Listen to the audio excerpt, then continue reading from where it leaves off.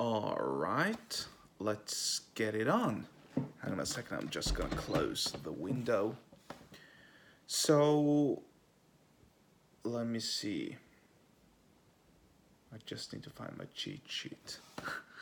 There it is. I have a cheat sheet. Every single time that I need to record something, I have a cheat sheet because you never know. Sometimes you're drawing a blank and you have to kind of like check up on what you were supposed to say. You know how it is.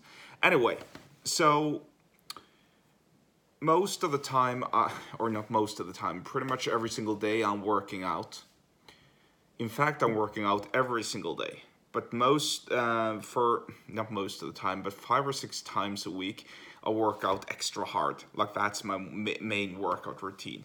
So I have this set of exercises. I won't go into details regarding those exercises because it really doesn't apply to you. Everyone has a different body, everyone has a different workout routine, and some exercises work better for different people. It all depends what your goal is.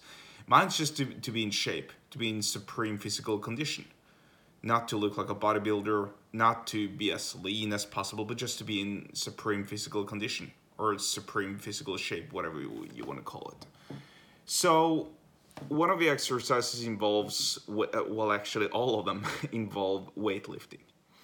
And some of the time, I get a little sore in my joints, in my knees, in my wrists, in my hands, etc. I mean, that's normal when you're working out, right?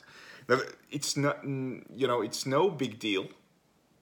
It's not like I have to sit down and, I don't know, take some sort of a health supplement to work on my pains. It's just common workout pain, whatever you want to call it. However, it reminded me a little bit about something I read about some dudes who struggle with fibromyalgia and their symptoms. One dude said he was aching, sore, and weak, and that had been going on for weeks. Now, I too feel aching, sore, and weak just as I've finished up one of my exercises or one of my sets or finished doing all of my repetitions. I mean, that's normal. I feel aching, sore, and weak for a couple of seconds. Then I think it's the nerve system that actually has to sort of, recover.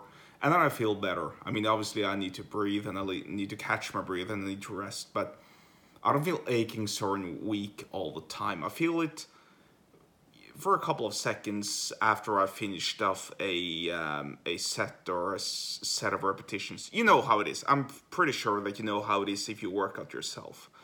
Another guy claimed that he had no strength in his arms at all. And a third person said that he always had this sort of pain where the left side is the worst with fibro flares. Now, I can partially relate to that because I don't get these flares, but I get these cramp-like movements in the left side of my body. I don't know why. It's sort of between my stomach or my abdomen and my hip. And I really don't know what causes that other than the fact that it's extremely unpleasant when it keeps going on. And I have to kind of like stretch my stomach. And it feels like my abdominal muscles are twisted. Like if you take a simple cloth, and then you twist it because it's all soaked and full of water, right? So you need to twist it to let go of the water, to pour water out of the, not to pour water, but you know what I mean, to extract, I guess would be the best. I don't know if extract would be the best word either. Whatever, you know what I mean. In order to rid yourself of the water that's contained within the cloth, you need to twist it firmly, and that is how it feels when I get these cramp movements in my gut, or on the left side of my gut between my abdominal muscles and my hip. It's extremely uncomfortable. Now, this actually reminded me a little bit about something that I forget her name, but there was this female U.S. soccer player.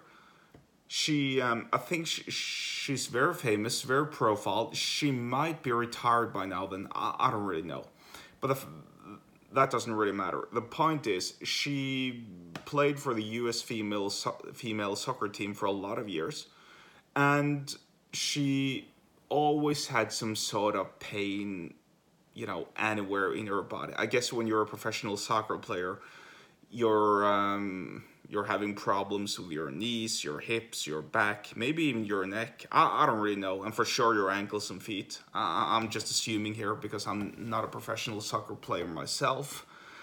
But she started out her own, or she founded her own CBD brand, because, and she said that the CBD that is, helped her so much overcome all of her symptoms, all of her pains, all of her issues, and so on.